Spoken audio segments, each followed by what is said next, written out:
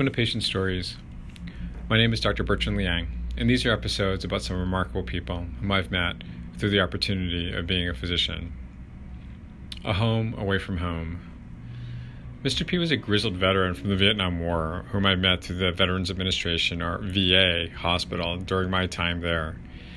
He was part of an enlisted crew whose families had been in the military for generations, and many of these men had grown up in communities where the itinerant nature of military life was a regularity, and they had learned the importance of depending on your service for many, many things. I remember Mr. P told me he'd done several jobs in the Army, including driver, cook, and mechanic, and that his military time was the most productive of his life. It seemed that what he meant about being productive referred to working a full-time job with the benefits of housing and meals and a regular income, as opposed to his subsequent time after he put in his 20, as he said, which were catch-as-catch-can jobs in construction or cleaning or other odd jobs that he demurred about discussing. "I don't like brainy jobs," he said to me. "I want to work, go home, have a few beers, and not think about it, you know?"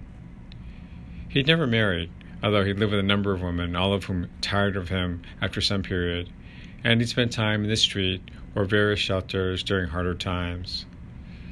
Mr. P both smoked and drank significant amounts, and on one time where he had passed out, he'd been discovered by the local authorities bleeding from the ear, and he'd been taken to our VA emergency department as a precaution, which is where many of the staff had met him.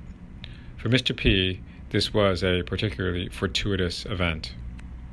The VA hospital tends to have a camaraderie within each ward, with patients tending to come back again and again. That's how the staff gets to know a lot of these men, and now women.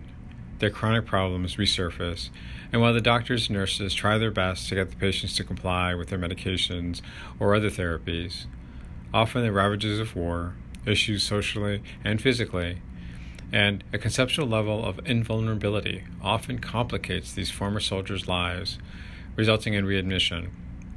Hence, many of the patients know each other, having times met in the hospital for various ailments, and there'd be kind of a men's club while the patients were waiting for one test or another, getting together where convenient, from where the wheelchairs were kept on the floor to an abandoned gang shower, where the staff would turn a blind eye to the various inpatients smoking, either conventionally or through their tracheostomies, alternating their external microphones to talk, and inhaling that oh-so-needed cigarette.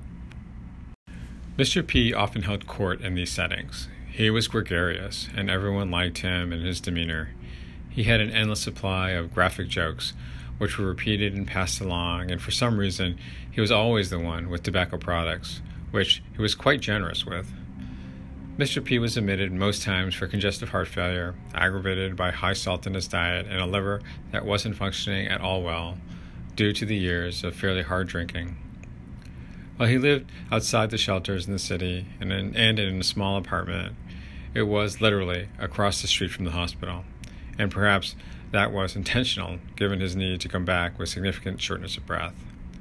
We'd admit him, get the water off his lungs, as well as his legs with drugs called diuretics, and try to have the dietitians help give him better choices of meals to avoid, and the salt load to decrease. That was no doubt contributing to his fluid imbalance. After a week or so, at least in those days, he'd be reasonable enough to discharge, with a supply of medications, instructions on diet, and at least a modicum of being able to breathe during walking. And almost for sure, at some point in time, we'd see Mr. P back in the ED, starting the cycle once again. One day after rounding on our patients, we had gotten Mr. P's echocardiogram results showing that his heart output had decreased a fair amount since his last admission. I went to go talk to him, stopping off in his room, where, of course, he wasn't there, and so I headed over to the gang shower, where the guys waiting for their tests usually hung out. Mr. P was indeed there, sitting in a wheelchair brought over the threshold of the now unused shower, where he was laughing. I interrupted him and asked to speak to him, which he allowed, asking, "Can you help me get this wheelchair into the hall?" To which I struggled while Mr. P used his edematous legs as much as he could. I told Mr. P his heart was getting worse, and that he couldn't keep avoiding taking his medications, our advice on diet and lifestyle changes, lest his heart function would continue to decline to where we might not be able to help him. Mr. P let out an enormous laugh. This is why I remember him so well. "You're kidding, right, Doc?" I frowned, asking him what he meant. "Doc, do you know what I do after I leave here? I go down to O'Teal's, just down the street. I order corned beef, cabbage, and sausage, 2 beers, and I go to town on them. Damn good." I started to tell Mr. P that this was totally counterproductive, and that this was just getting him back into the hospital. "Doc, you don't get it, huh? I want to be back here. Not only does that corned beef and beer taste fantastic, but it gets me back here with my fellas, you know? So I get the bonus. I eat what I want, and I end up back here." I was at a loss for words. I never expected Mr. P, or any other patient for that matter, to want to be back in the hospital. But I sort of got it. Mr. P had been a career serviceman. He'd been shipped here and there, taken care of, done jobs, and been housed and fed, all by the military. Being in the hospital was just like that. We were taking care of him. He was getting the social aspect of other military folks to whom he had a unique relationship. It was like, as he called it, being in. So we were going to have Mr. P continuously being admitted, while he, whether he knew it or not, slowly worsened his heart function by putting himself into failure again and again. I thanked Mr. P for his candor, wheeled him back to the shower, and let him be with his fellows. After thinking a while, it was clear we couldn't let Mr. P slowly kill himself with corned beef and cabbage, as well as those extra sausages that he was so happy to get. I spoke with a social worker, and she came up with a brilliant solution.